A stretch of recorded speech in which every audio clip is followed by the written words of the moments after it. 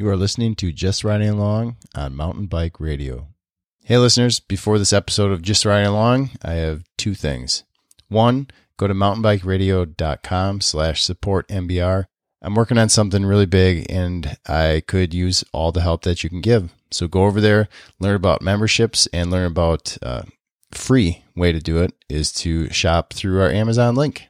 Second is this episode is brought to you by Epic Rides. So listen to this quick message from Rose Grant and then enjoy this episode of Just Riding Along. Hey, I'm Rose Grant. I'm a pro mountain biker for Stan's No Tubes and the overall female winner of the 2016 Epic Rides Off-Road Series. I'm a huge supporter of this race series because it truly offers big, epic backcountry rides on world-class trail systems, and each host venue embraces a vibrant environment with free live music, which creates a fun, family-friendly mountain bike party all weekend. I'm stoked to be racing the Epic Ride Series again in 2017, and I look forward to hanging out with all of you at the Whiskey, Grand Junction, and Carson City off-road events. Epic Rides races do tend to fill up quickly, so I encourage you to get more information and register today at epicrides.com. Hello and welcome to another episode of Just Riding Along on Mountain Bike Radio. This episode is brought to you by Pro Only 170 TPI Maxxis Tire. And Pro Only Maxxis again. We do have a show donation for tonight, and I have it pulled up over here. I'm going to try to get there without doing any clicky-clacky noises. Chris who humps free from Australia. What? His last name's Humphreys. Oh. Chris Humphreys from Australia gave $10. Or maybe that's $1. I don't know. So if Canadians pay us with maple syrup, what do Australians pay us with? Like jellyfish and deadly spiders? No, they tan the hides of like fallen kangaroo and send them to us as currency. Can someone send me a Joey? There's a Joey hoodie so you can carry your kitty cat around in a marsupial pouch on a hoodie. Oh, man. I could carry Indy in one of those. Yeah, you could. All right, keep going. That's it. That's our donation for the evening. We still have some questions from last time that weren't covered. We can do that if you want to. I guess we should do our other stuff first of what's going on. Oh, I want to cover something really quick. Kenny talked about this a long time ago, and I keep remembering it at really inopportune times. And I just want to start by saying that right now on backcountry.com, you can get a Dura-Ace 9000 rear derailleur about $35 under bike shop wholesale cost. So Shimano North America needs to build a time machine, go back in time, and build and enforce a MAP policy, a manufacturer's advertised price policy, because they're a failing brand. And Kenny said this forever ago. Do you remember what she said? They need to go get a time machine and go back in time and go fuck themselves? Nope. You said... That's what I was hoping he was going to say. You said... No, I missed the last part. Did you say go fuck themselves? Yes. Okay. No. Well, that too. They really respect the product. They don't respect the price. You said that one night, after we had finished up a show. Yeah. And that's just like the perfect way. Because the stuff works. It works great. It's all pretty awesome. But it's just really hard to stand on the shop side of the counter and get laughed at because you want to charge, you can't even price match something. So it sucks. No, it's totally insane. Yeah, it makes no sense. I just don't. We've talked about it a million times, and I hate beating it to death, but it just frustrates me. And the reason it frustrates me so much is because, for the most part, I really do like their product. And most other people would probably think the same thing. And I want to sell good stuff because, I care. I care about the customer. I care about bikes. I care about reliability. I want to carry the nice stuff. But, I got this thing hanging over my head. I'm so nervous to stock anything Shimano, anything even remotely expensive, anything remotely new. I don't want to carry. I'm not going to carry a Dura-Ace 9000 group, even to, pick parts off of when people need it. Like they crashed out and broke the rear derailleur or whatever it is. I don't want to carry that shit because someone's just going to go, they're going to hop online and go, oh, I can get it for this price. And look, the thing is, even if, they just need to respect their pricing. And it bothers me too, because I think Shimano, they seem to be such a proud company. They're super proud of their products. They're super proud in not offering warranty replacements for stuff because they think their shit never breaks. So they have all that part of it in the respect field, but then they don't respect their own product enough to have the pricing be somewhat even. I understand with currency fluctuations and all that there's going to be some discrepancies, but hey, come on. When something is below wholesale price, somebody has gone and absolutely fucked something up. I mean, there's no way that should ever happen. And it's so easy to enforce, and they choose not to enforce it. And all they got to say is, if a product is being sold in X country, it has to be sold for X price. End of story. It's so fucking simple. And you can get all bets off on something that's a discontinued product. Wild, Wild West. Who cares? And that's how it should be. I don't when care if something's there's discontinued. I don't care if it's some like X9 9-speed rear derailleur, because it's twofold. The person that's looking for an X9 9-speed rear derailleur isn't going to be the one on their phone price checking you. You know, they're going to be, can you get this bike I bought off Craigslist rolling? You know, but that's where buying power should come in. So these people like Jensen and Backcountry and all these folks, when Shimano picks up the phone and gives them a call, or Niner or whoever it might be, it needs to be a full-blown discontinued product. Like, hopefully not only just discontinued, but has been discontinued for a good while, and they just are still sitting on a decent amount of product. And at that point, they can use the companies like Jensen and all them can use their buying power to go ahead and buy, 10,000 old Dura-Ace rear derailleurs and then sell them below wholesale, because they are buying them for way below wholesale. And that's all fine and well. But you can't do that with the brand new product when there are goddamn new articles out on all the bike rumor type websites. Oh, check out this new thing. Here's how much it weighs. Super cool. Shifts great, all this kind of stuff. And then you go and I do a Google search for that product at the retail price they just showed on there. And like, they might as well not even have a retail price on there. It might as well just not exist. But when I pull up my B2B internal website and go buy shit from Shimano, I see that same damn wholesale price, no matter what. So, I mean, that's just ridiculous. And we talked about it a million times, but it just bugs me that there's a couple companies, there's a few of them out there that just refuse to do that. And they can only do that for so long. And I just don't know why you want to devalue your product. As Shimano, you should be proud of your shit. You should get pissed off when your current model year stuff is being sold way, way below what it should be. I mean, I know that if I was the engineer or the sales manager or whatever of this product, and I do all this work, and then I go out there in the real world, and it's like the Wild Wild West. There's no rules. There's no pricing regulation. Like, why? That's insane. Why would you want to do that? So anyway, that's my kind of little rant on that. And we've talked about it a million times, but they just keep doing the same shit over and over again.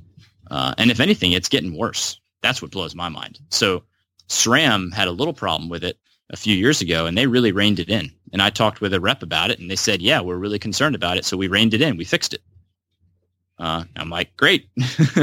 So, I mean, that all makes sense. It's easy to do. Shimano, for whatever reason, there's somebody in that organization or a small group of people in that organization that are getting kickbacks or just don't give a fuck, or I have no idea what. And it just blows my mind. Right. And I've been told in the past that it's OEM product that's being blown out from bike companies, and it's like, no, that's bullshit. But here's the problem. Well, here's the thing, though, is every one of those companies has a relationship, and they need to be able to put the pressure on them and say, look, if you're selling OEM good, like that needs to be in the contract. You can't sell OEM goods unless you buy them. You need to be able to sell OEM goods, but you need to sell. The only time they just need to make a clause in there. It says like, look, we don't care what you do with this stuff, but it has to be that product has to be discontinued. Straight up, and no bullshit. None of this backdoor bullshit like, oh, well, your OEM version of it is discontinued. It's like, no, if it's Dura-Ace 9100 and we're selling Dura-Ace 9100, you can't do that shit. You guys need to do a better job with forecasting or whatever. Or maybe Shimano needs to have a better return policy on their part, where the OEMs, if they buy a whole shitload of stuff, maybe they have an opportunity to bring that stuff back to Shimano. I don't know all the back end workings of that because I'm not in that part of the business, but I'm just using my common sense to, think about some situations that might happen there. Either way, Shimano is in the driver's seat. They are. And they choose to say that they're not in the driver's seat. And that's bullshit. Everyone else in the world who wants to manage their pricing manages their pricing just fine. So boom. That's all I got on that. Yeah. So do we have any questions? We had a whole shitload Hold on, from... I haven't talked about what I'm doing. I don't think anybody's talked about what we're doing. We're just bitching. I don't know how we got on the topic. I want to talk about how...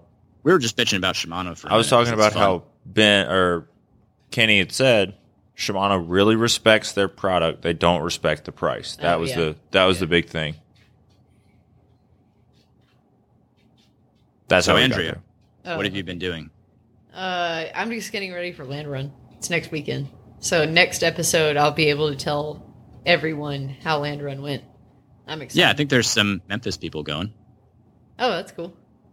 Yeah. Who else going? Maybe. I don't know. Is it cool? I know Davis Wade from my team. He's going. I he's don't all right. know. I don't know if anybody else off the top of my head. I apologize for all the people that have told me that they're going, and I don't know. But I know Davis. He has specifically talked about it, so that should be cool. I think it's the first time that he's done it. He's ramping up for Dirty Kanza. Yeah, that's a good pre-Dirty Kanza, like leg shakeout kind of thing. It's a stepping stone. Yep.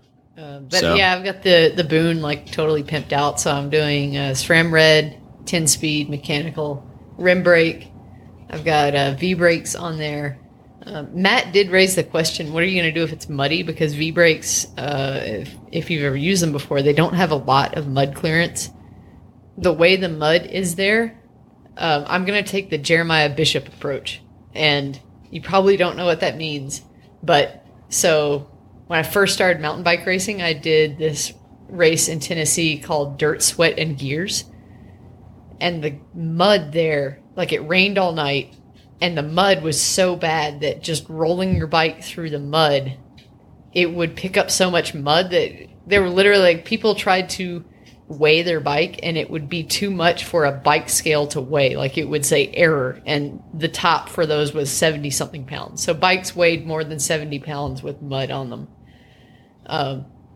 I was pushing my bike and carrying my bike, and like I did 2 laps in a 12-hour race.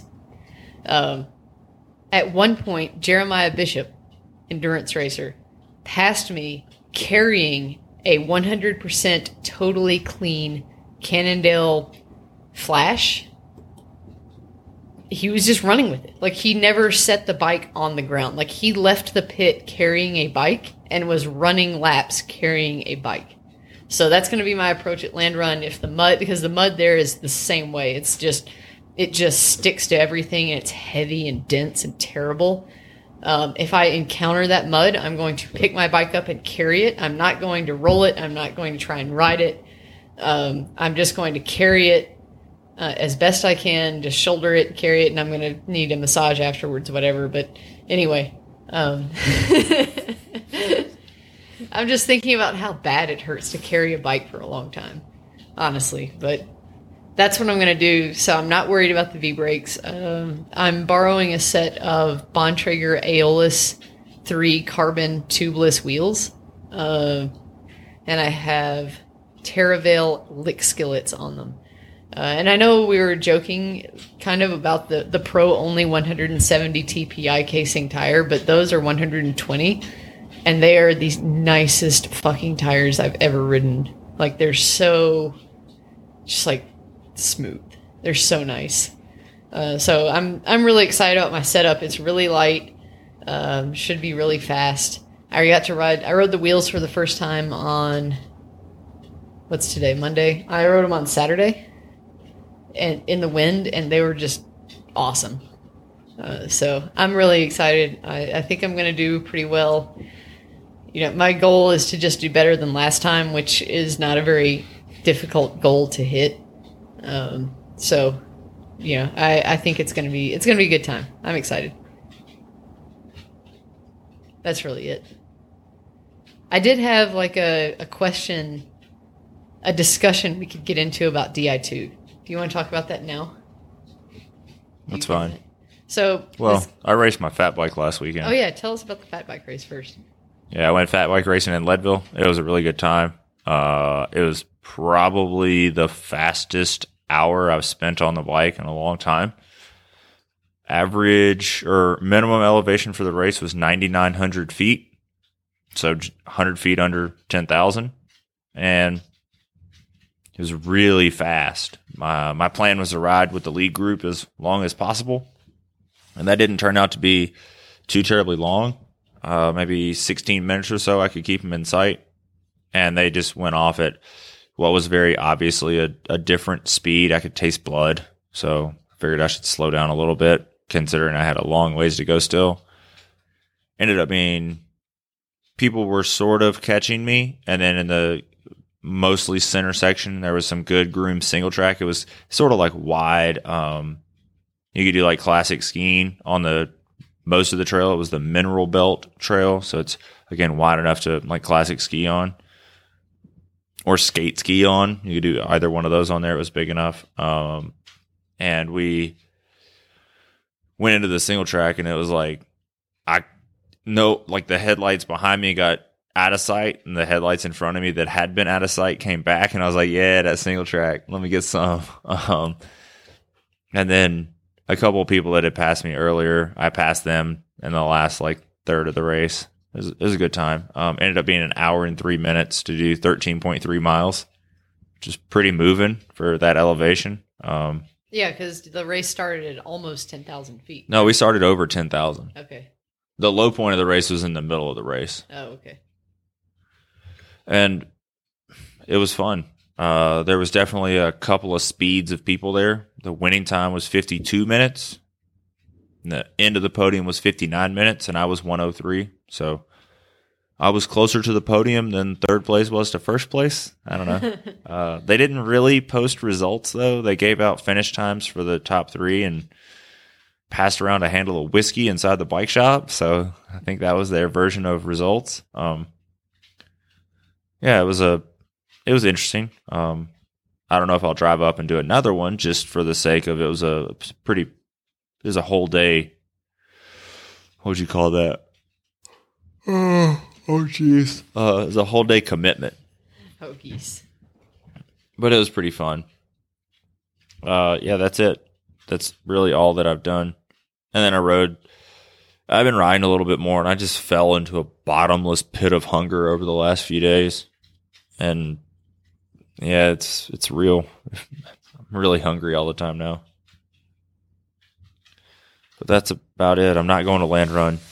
I really wish that I was. Bobby, if you're listening, I'm sorry. I'll be there next year for sure. I guarantee it. But man, I really want to go. But hopefully I get to do some other cool races this spring. I'm still working on sorting some stuff out for after Moab.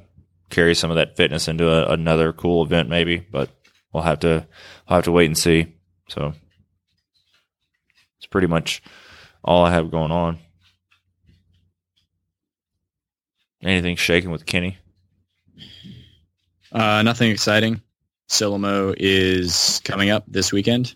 I'm only going to go if the weather's nice. It's kind of rainy right now, and the forecast doesn't look very good. So if it's even remotely rainy, I'm just flat not interested. Dude, you can spend the gas money on beer and stay home. Yeah. So, I hate doing that, but it's just, the novelty of racing at new places. I've pretty much raced at some point or another in the general vicinity of Memphis. So that gaga, oh yeah, I heard about that race and I'm going to sign up for it and I'm going to do it no matter what. That's kind of all over. So I only want to do the stuff that I want to do because I'm an adult. And it's fucking expensive.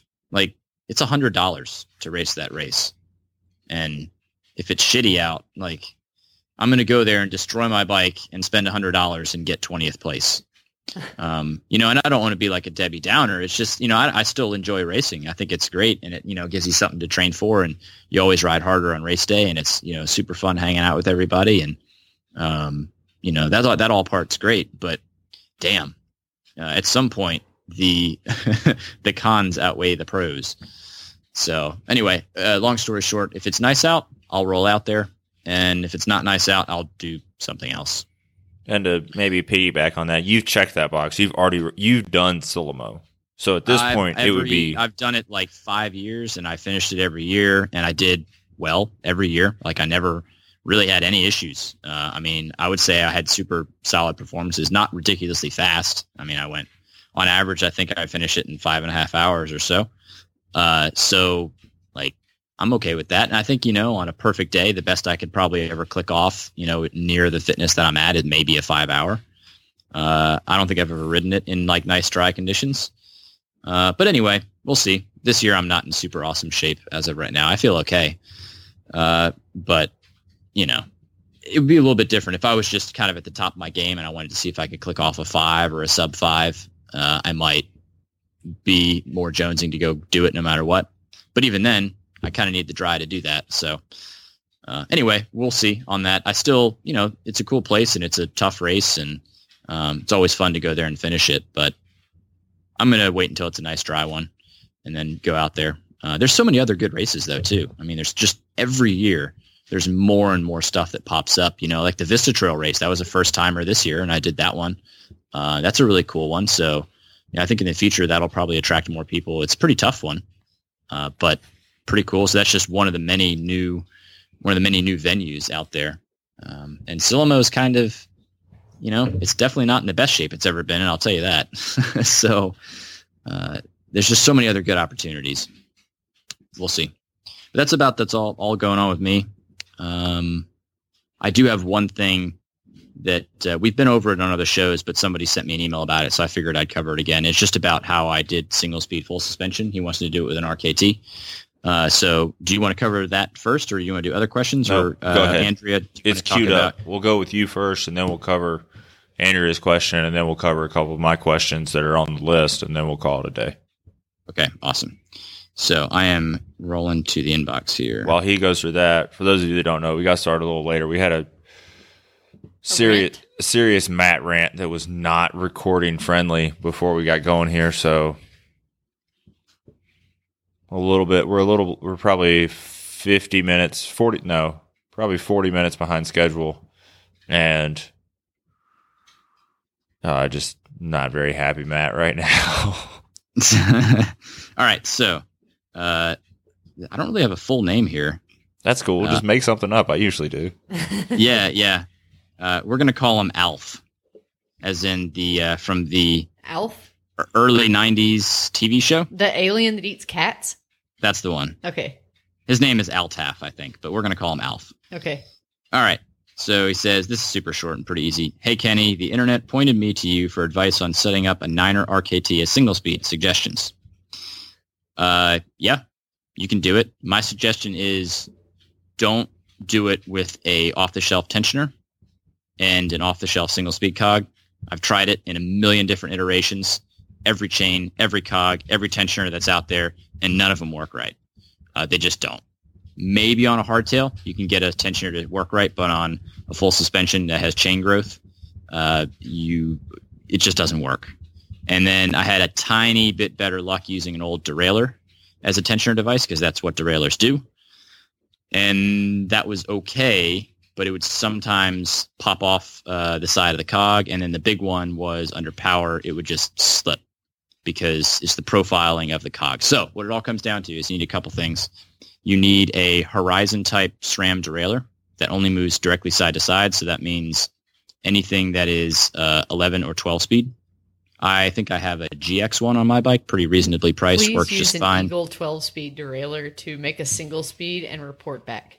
It probably worked just fine. I haven't done it. If someone did that, I would send them a $5 bill. No, you'll And send some us some stickers. No $5 bills go in the mail. No, I would totally Oh, put a that's $5 awesome. bill in. Like If they can afford, That's how YOLO I am about seeing an Eagle derailleur. if someone can single afford speed. to use an Eagle derailleur as a tensioner, they don't need your $5. It's sensible. So anyway, I use a GX1 derailleur. It works just fine. I think I have no idea how much they cost. What does a GX1 derailleur cost? $100, $150? I don't know. Something like that. Whatever. So surprisingly enough, I've never priced a GX1 derailleur. But anyway, it's not like the most bottom one, I don't think, but it's not like super expensive. And it works fine. It's relatively, it like kind of weighs the same as all the other ones. And I'm not actually shifting the damn thing anyway. It just kind of sits there. So what I'm using on it, though, is I'm using the clutch part of it. So that helps. And the other thing is, since it only moves directly side to side, whenever you kind of side load that thing up, like if you're in a berm or whatever you're doing, it doesn't want to, when it moves up and down, it doesn't want to move side to side, which is cool. And then I just use the limit screw on the high side, high limit screw that all the way in pretty much, and then just set the cog right there. So it's probably, I don't know, let's just say if you were 11 was your highest gear, I'm in probably, let's see, 11, 10, 9. I'm probably in like 9th or 8th position, somewhere in that ballpark. So kind of outboard on the cassette. Using just a regular Shimano spline free hub body. And the biggest key to the whole situation is you have to make your own cog. I don't know of any other thing that's available. I could be wrong. There might be something out there right now. But what I did is I took and I don't know how you pronounce it, but Miche, M-I-C-H-E. I assume it's Italian. Yeah, I think that's close. I don't know if it's like Miche or Miche or We'll just say Miche. whatever. So that brand, you can get them from Q. At least you used to be able to. And it's part of a build your own cassette kit. And you want the middle ring position is what they're called. And you can get them in all kinds of different tooth sizes, probably all the way down to, in the middle ring position, probably down to 14 or 13 or something like that. And all the way up into the 20s. And I got a 10-speed specific one, so it's a little bit thinner. And it meshes on that 11-speed 1x chain really well. And then what you got to do, that can actually work. That setup right there, you're good to go. The problem is, if just for safety, I welded on some spline spacers on either side of that steel cog just to give the base of that cog, make it a little bit wider so it doesn't chew up your aluminum free hub body. That's kind of the do-it-yourself part of this thing. And I don't have a great source for those spacers because almost all the cassette spacers you find out there, they're not splined and they're not steel. So steel cog, you got to have steel spacers that are splined so you can weld steel to steel and all's well. So another way you could do it is just go source yourself an old cassette. It doesn't matter what the heck it is. And then you could actually just saw off basically the, grind off or plasma cut or however you want to do it. Get rid of all the outside stuff and just if you can imagine where the spline goes in, you want to have metal up from there, maybe, 5 millimeters, nothing too crazy. And you just want a little 5 millimeter circle, basically, that you can use as a good base to weld onto. So that's what I did on mine, and it works great. You could use like a 12, couldn't you? You could just put the whole 12-tooth cog on there. The whole 12-tooth cog on there. Like one that has kind of a spacer built on it. Yeah, like the 11 and 12 will have the spacer built in. So you could use those as your micro drive. No, you could use those as your supporting spacers, and they would just have arbitrary teeth on them. Oh, yeah. Yeah, the spacers are not the issue because you can just use regular cassette spacers to get this cog where you want, but that cog itself needs to have welded to it because it's really thin. It's a 10-speed individual cog, and it's steel. You need to weld to it other thing that's spline. Doesn't matter if it's a spline spacer that you found from God knows where, or if it's in my case, an old part of a cassette. It's some middle rings off a cassette that I just lopped off. And you got to weld that to that ring to make a wider base so it just doesn't tear up your cassette. Right. I'm saying, why can't you use the entire 12-tooth cog to make your base? Yeah, I guess you could. I don't really see why. Yeah, I don't see why you couldn't do that. I see what you're saying now.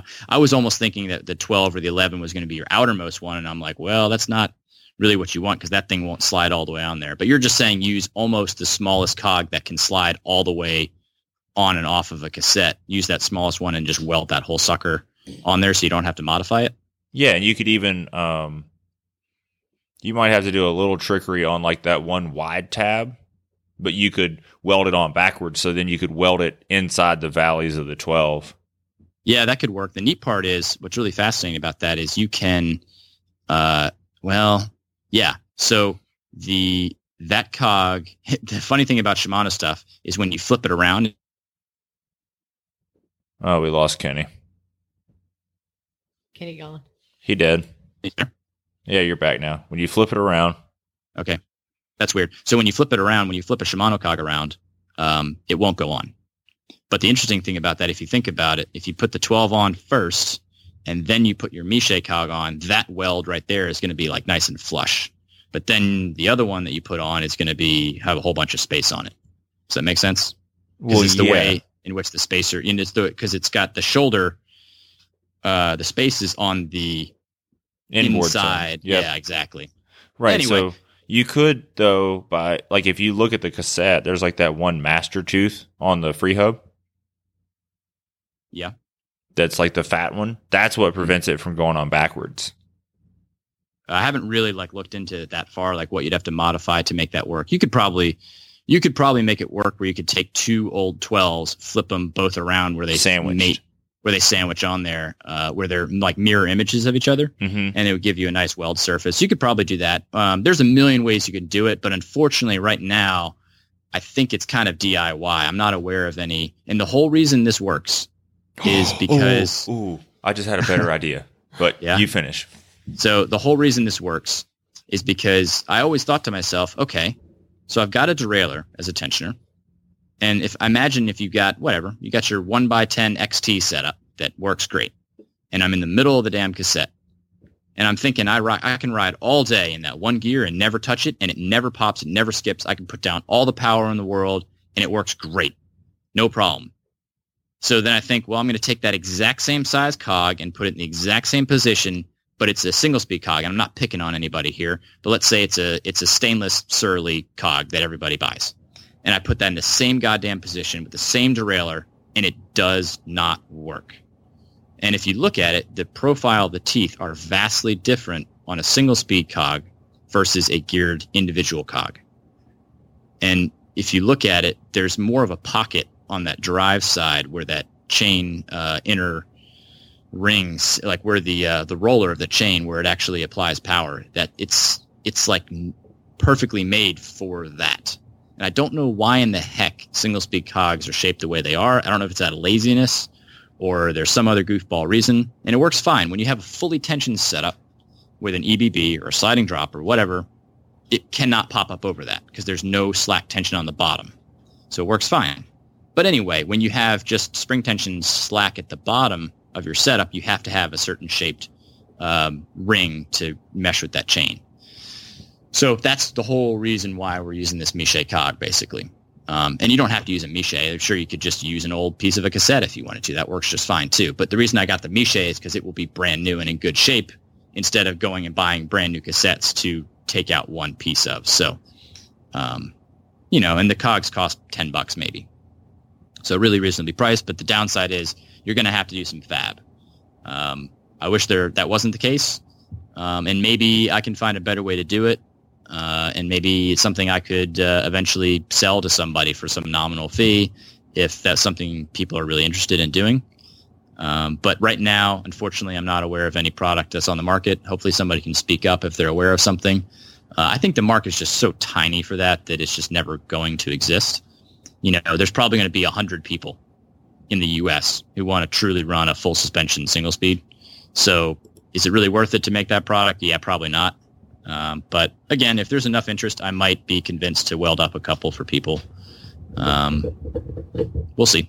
But I'll put, remind me, show notes or whatever. I will post up a picture of one of the cogs that I welded up so you can kind of get the idea of what I'm talking about. And I think I even have a couple pictures of my single speed jet. But yeah, still works great. I have no problems with it. Every once in a while, I'll get a pop out of it, but it's because a stick or a leaf or something got caught in there. And it just, it's like a one-time thing. But it's been great. I've put maybe, 300, 400, 500 miles on it. And it's been perfect. No issues whatsoever. So I think I finally because for many years I tried all kinds of weird and wonderful setups to make it work, and some of them worked like okay. Like I raced on it a few times and like it was sort of okay, and then I had a couple of races where it was just no matter how much power I put out, it would just pop and skip and it just was terrible. So I just kind of dropped the idea, and then those Horizon type derailleurs came out, and I got to thinking more and more about these, the tooth profiles and all that kind of stuff. And yeah, sure enough, it works. Works awesome. Boom. So that's the single speed thing. If you want to do it, those are all the pieces. Proper cog, weld some shit to it. It's got to be a Miche. It's got to be a geared cog. You got to have I'd do narrow wide front ring. I would do an XX1 chain, and then do any one of the 11-speed Horizon type derailleurs. NX1, GX1, XO1, XX1, whatever. They all will serve the same purpose. And clutch, because they all have clutch anyway. You want to hear the last thing that's going to solve this way easier than all that? Yeah, sure. I-9 wheels, stainless steel, free hub. Boom. Done. Yeah, and that's another thing. There's no reason why you couldn't just do that. Matt's exactly right. And I'm not saying that you still won't damage. You could still probably do some amount of damage to a steel free hub body with a single steel cog that's that thin. But you're definitely going to be in a way, way, way better place than any aluminum free hub body out there. So yeah, i9 does them. I think. Does Chris King do them? It doesn't matter. I'm not sure. Hope does them. Shimano hubs, they're all that way. Yeah, you could do. I think the XTR one's tie, so I probably wouldn't do that. What else? What's the other big ones? I don't Hope know. has a stainless steel single speed hub. Yeah, like I think it's a they even cassette make body, but it's just really short. It's like a squatty cassette body where you can adjust your chain line on it, but it's not big enough. I mean, you could probably put like 4 or 5 gears on it if you wanted to. Yeah, you could totally use a single speed wheel for this because I'm mounting this outboard enough, and you kind of have to because the limit screw only goes so far. Any single speed steel free hub body deal should work great. I don't know if SRAM makes a steel one in their upper end stuff like their 900 series or their XO. I'm not really sure. There's one other major brand I was just thinking of that I know. Oh, Stans. So Stans makes steel free hub bodies too. So most of the big manufacturers, you might have to go and buy one. It might cost you $100. But if you don't want to weld anything and you don't mind a little bit extra weight, then there you go. Try that. So that's it. That answers that question. Do we want to go to the Di2 question or other questions? Okay, so we had this customer come in today. He had broken a cable on his Surly Crosscheck. And he mentioned, he's like, I need that replaced and just adjust the shifting. Could I put Di2 on this bike? It's like, man, we'll put ETAP on this bike if you want. It doesn't matter. He's like, well, I have another bike, and I forgot what the circumstance was with his other bike where he was taking the Di2 off of it. But he wanted to put Road Di2 on his Surly Crosscheck. But he wanted to do it one by. And I think he said the front derailleur, like the cage on the front derailleur was broken on his other bike. So I was like, well, you might still have to mount like the guts of the front derailleur up to the bike because it's like the brain of the road system is the front derailleur. But could you take a road shifter, a road rear derailleur, and say like hook it up through like the mountain display, like the little on the bar display that you'd use if you were doing one by mountain?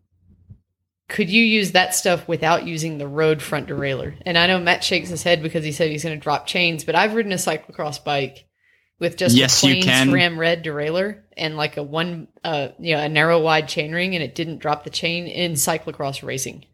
Yeah. So to answer your question, yes, you can. So it's weird. The front derailleur is not actually the brain, I believe, and correct me if I'm wrong, and I hear a lot of different things, but it's actually the battery, surprisingly enough, that is more the brains of the operation.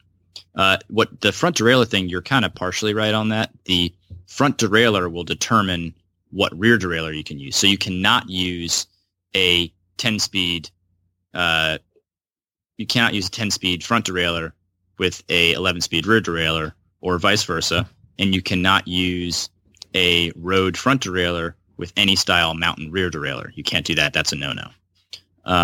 But you can use any shifters with any derailleurs. I say that. I have never actually tried to use road with the mountain style shifters, but I know for a fact you can use the drop bar shifters with a mountain derailleur. And you can absolutely do that one by, because we've done a bunch of those. Okay, so you can do that with just a, like... You don't need the front derailleur. Okay, I thought you had to have the front No, derailleur. you just... Here, so you can use any rear derailleur you want with any shifter that you want. Correct.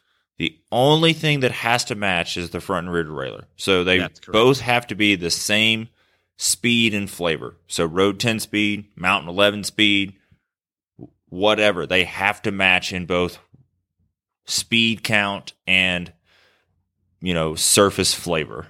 The one thing I don't know is if you can mix 11-speed road Dura Ace and Ultegra. I'm not positive on that. They all have to. It has to match. Wait, you said 11-speed road and So like 11-speed. Imagine if you had a Dura Ace rear 11-speed and you had an Ultegra 11-speed front derailleur. I don't know if that works. Yes. I think it does. It does. Okay.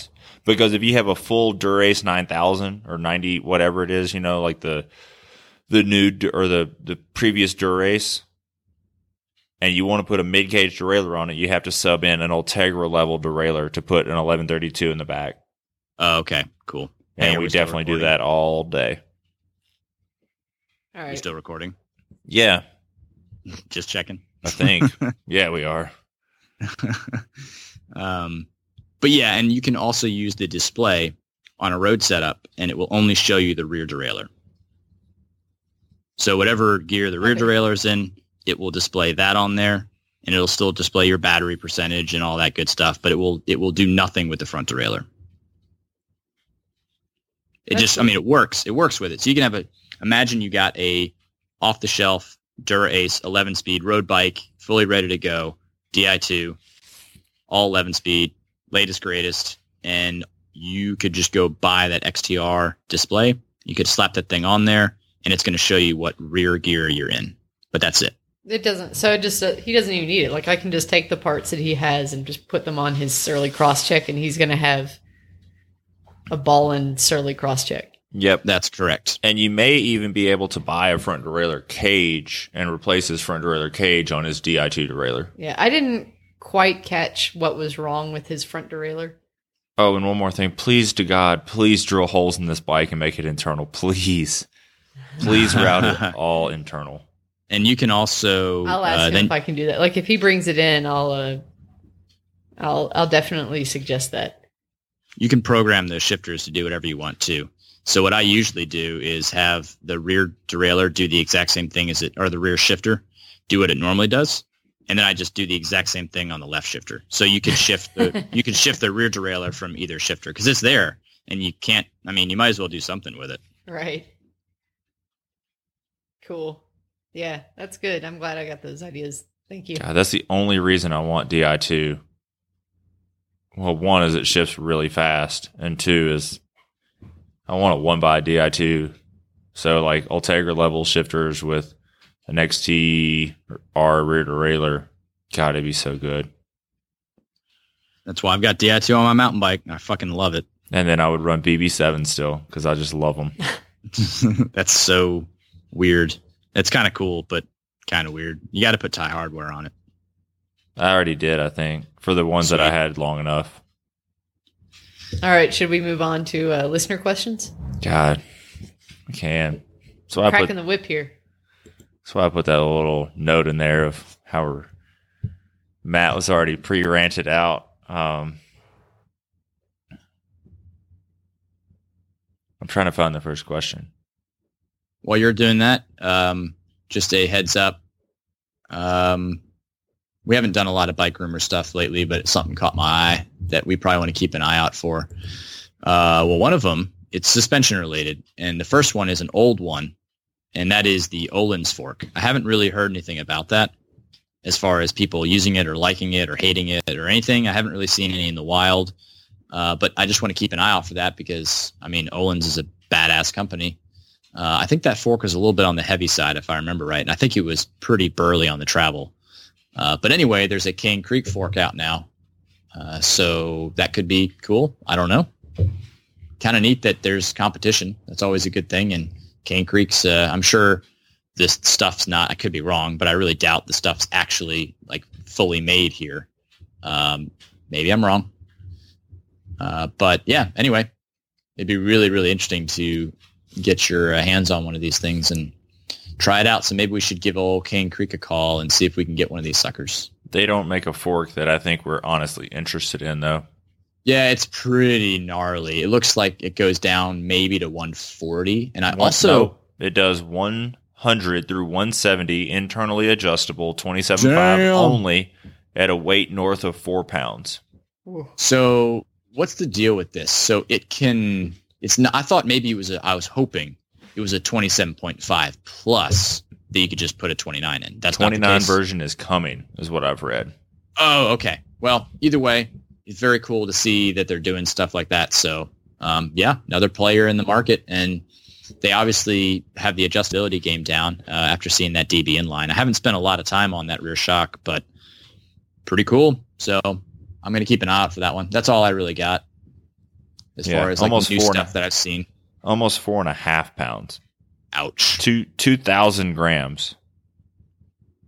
Well, I mean, they're probably giving up weight for crazy adjustability, which for me, I don't care as much about because I'd rather them just do a very good job and cover 90% of people than to add extra weight and like have all kinds of fiddly adjustments that will end up usually getting yourself in over your head. So that's why I've been fine with most off-the-shelf RockShox and Fox products because they do a pretty damn good job just out of the box. But yeah, what I really want, and we've talked about it a million times, probably as much as us disliking Shimano's pricing policy, is we want a lightweight 120 mil travel 29er fork. Like someone's got to make one. And when I say lightweight, I mean it cannot be a 32 mil chassis. It's got to be a 34, 35, or even a 36. I don't care. But it's got to weigh 1,800 grams or less. Like that's preferably even so quite all a bit of the, less. I've been shopping, and this goes into a big announcement I will have in a couple of weeks, possibly. I've been shopping around for a 29 or 120 millimeter travel fork. And unless you look at a World Cup fork, which doesn't exist in 120 in anything new right now, everything weighs around, all the 32 mil chassis forks are around 1,600 to 1,700. Well, the SID is like a hair under 16, but they're all around that 1,600 gram mark. So I'd say it needs to be around the 1,600 gram mark because a World Cup is 13 to 14. So, if you're going to start making a bigger chassis, but start putting in some lightweight carbon parts, like I would expect it to still be around 1,600. I know they can do it right now. The Fox 34 weighs 1,850, roughly. There is no reason why if they chop off a whole bunch of stanchion, chop off damper, chop off air spring, like the whole thing just gets a little bit shorter where the, minimum travel 100, maximum 120, maybe you could talk me into 130. But run that range, like scale everything down on the Fox 34 as far as travel, scale it down by 30 mil, and holy shit, it would be so good. And it would probably weigh 1,600 grams. The price on that, like if you made stuff out of carbon, you're going to have to bump the price up. Exactly. Like they could do it right now. They could absolutely do it right now. And that's what like bugs me. And I guess not enough people you want could do that. it right now if you had the right tools. Yeah. I wish more people would go out and ride big chassis forks because they're fucking awesome. Yeah. I just want them to be lighter. That's all. Like just a little bit lighter because I think that 120 mil crowd and that 120 mil fork's coming on so much stuff now. That's almost becoming cross-country territory.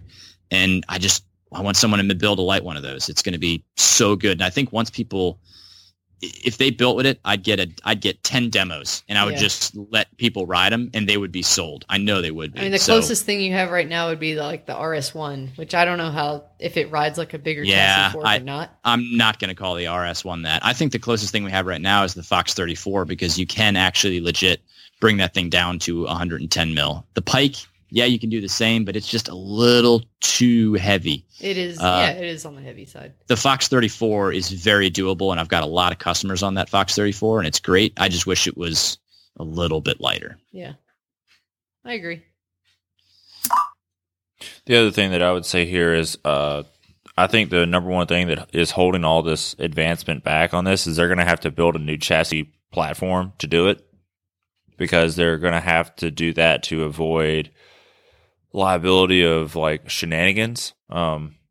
So they'd have to build like a 33.5 millimeter chassis or a 34.5 millimeter chassis or something just different enough that you couldn't put the wrong pike uppers. You couldn't put pike race uppers in a pike because you're an idiot, Yeah, they could probably make it as simple as like making the hole at the bottom for the little air spring shaft and the damper shaft, make those a different diameter where they just won't go through or whatever. I mean, there's some easy stuff they could do from an engineering standpoint, I think. But you're right, it's stuff they got to think about because, man, if you leave it up to people, they'll do some dumb shit.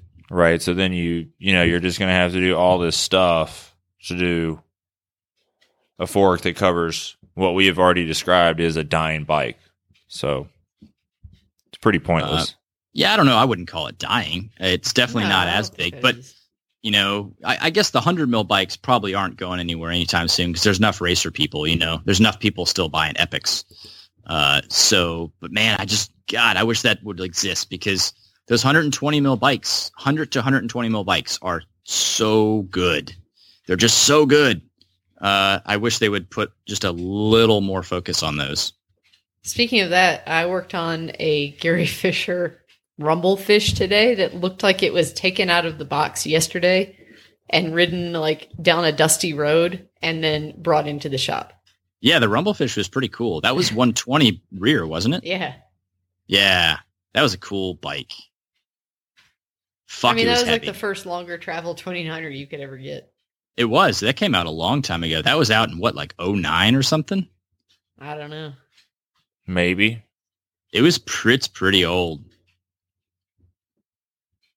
But all right, yeah. Do we have some questions we can get into? Hey, we also have some bedtime. Let's do one listener question. It can't be from Australia. Actually, it can because I like Australians. I want them to send me a Joey. Okay. I'm gonna get a fucking dead kangaroo in the mail. No, we're not. No. I don't want any kangaroo product mailed to me. I mean, what if it was like some fresh kangaroo boots? I've really wanted to try, and I'm sure I'll upset people, but you can get over it. I've wanted to try kangaroo meat because apparently over there it's actually super cheap and they're considered pests, and it's like actually really inexpensive. Well, yeah, they're like giant boxing squirrels. Because they're freaking everywhere. But anyway, you can get it over here. Like you can order it online, but it's really expensive. So anyway, I need to. If I go to Australia, I'm going to go to a place. It's so funny. All the slang terms for it. Jump meat is one of them. Oh man. Me and an old coworker, we used to joke about it all the time because he brought it up one day because I think he said that he bought dog food that had some kind of kangaroo meat in it because I guess it's less regulated or whatever. And it spurred the whole conversation about us wanting to try jump meat, basically. So Jump meat. Phrasing. Do we All find right. a question? We do. Clayton from Dallas says, "Hey, JRA crew. Hey, Clayton. First of all, I love my Surly X7 dumpster fire, especially the track dropouts I don't need." On to my real question. Recently in training for my big gravel races coming up, the Land Run 100, the Red River Riot, and the DK 200, I have had many mechanical issues ranging from messed up brake to a 3-inch bolt running through my tire and rim. What do you guys and gal Yes. do to train for endurance when the mechanical plague fucks up your life? Thanks for all the advice and help, and I look forward to Andrea fucking my shit up at Land Run. Clayton. Yeah. Don't buy X7. That was probably number one rule if you want something to last a long time. I think this is more... What do you do when it breaks? Yeah. So it's broken now, or he wants to know what? No, I read through this as... like, I'm doing some training, and my training got all messed up, because I had some like unavoidable thing. It's not like I was too hungover to go on a ride, but like I went out and rode and a giant bolt went through my rim. Like, so I emailed him back. My advice was sometimes the day isn't meant.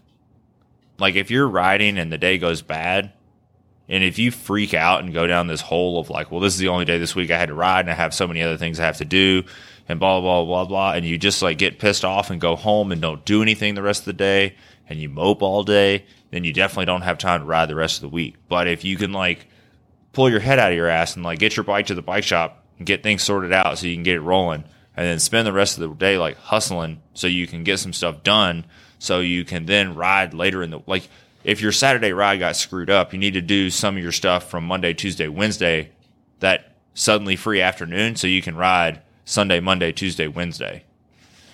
Like that's how I read into the question, is like, how do you overcome your training being derailed? And it's like, you just have to stay in charge. You have to be I mean, don't make it a job for one, and don't get all freaked out and depressed if something bad happens. That's just, I mean, I'm going to beat you that's either just way. that's just life. I mean, I wouldn't worry so much about, oh my gosh, what happens if.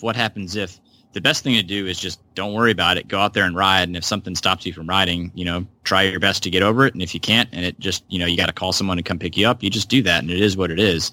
The biggest thing is don't buy sketchy shit, in all seriousness. Don't buy, and I'm not picking on anyone in particular, it's just a first random thing that comes to mind.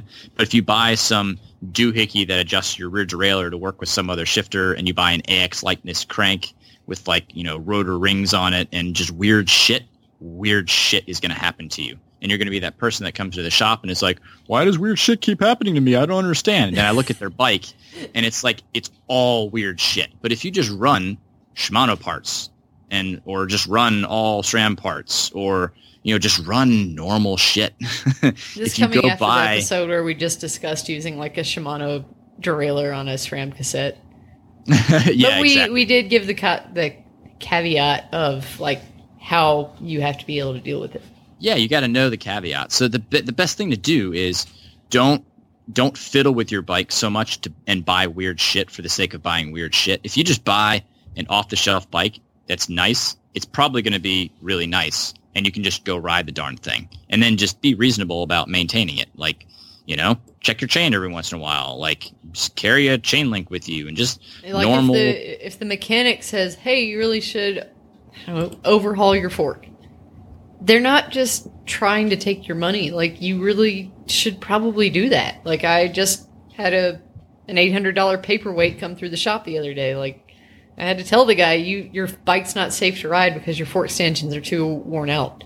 There's nothing I can do other than order you a new set of uppers or a new fork. Yeah, so my advice would be don't take it super duper seriously. Ride when you can and buy reliable shit. And then it won't be a problem. And take care of your reliable shit. I mean, I got to say, in all my years of riding, I can't really remember anything weird happening to my bike or me. Like, really, at all. I don't even know if I've ever broken a chain. I mean, if you just keep decent care of your shit and you buy nice stuff, some super freak stuff will happen. I've gotten a couple flats, maybe broken a spoke. But other than that, I mean, maybe don't run into shit. Don't run over stuff that you don't want to run over. I don't know.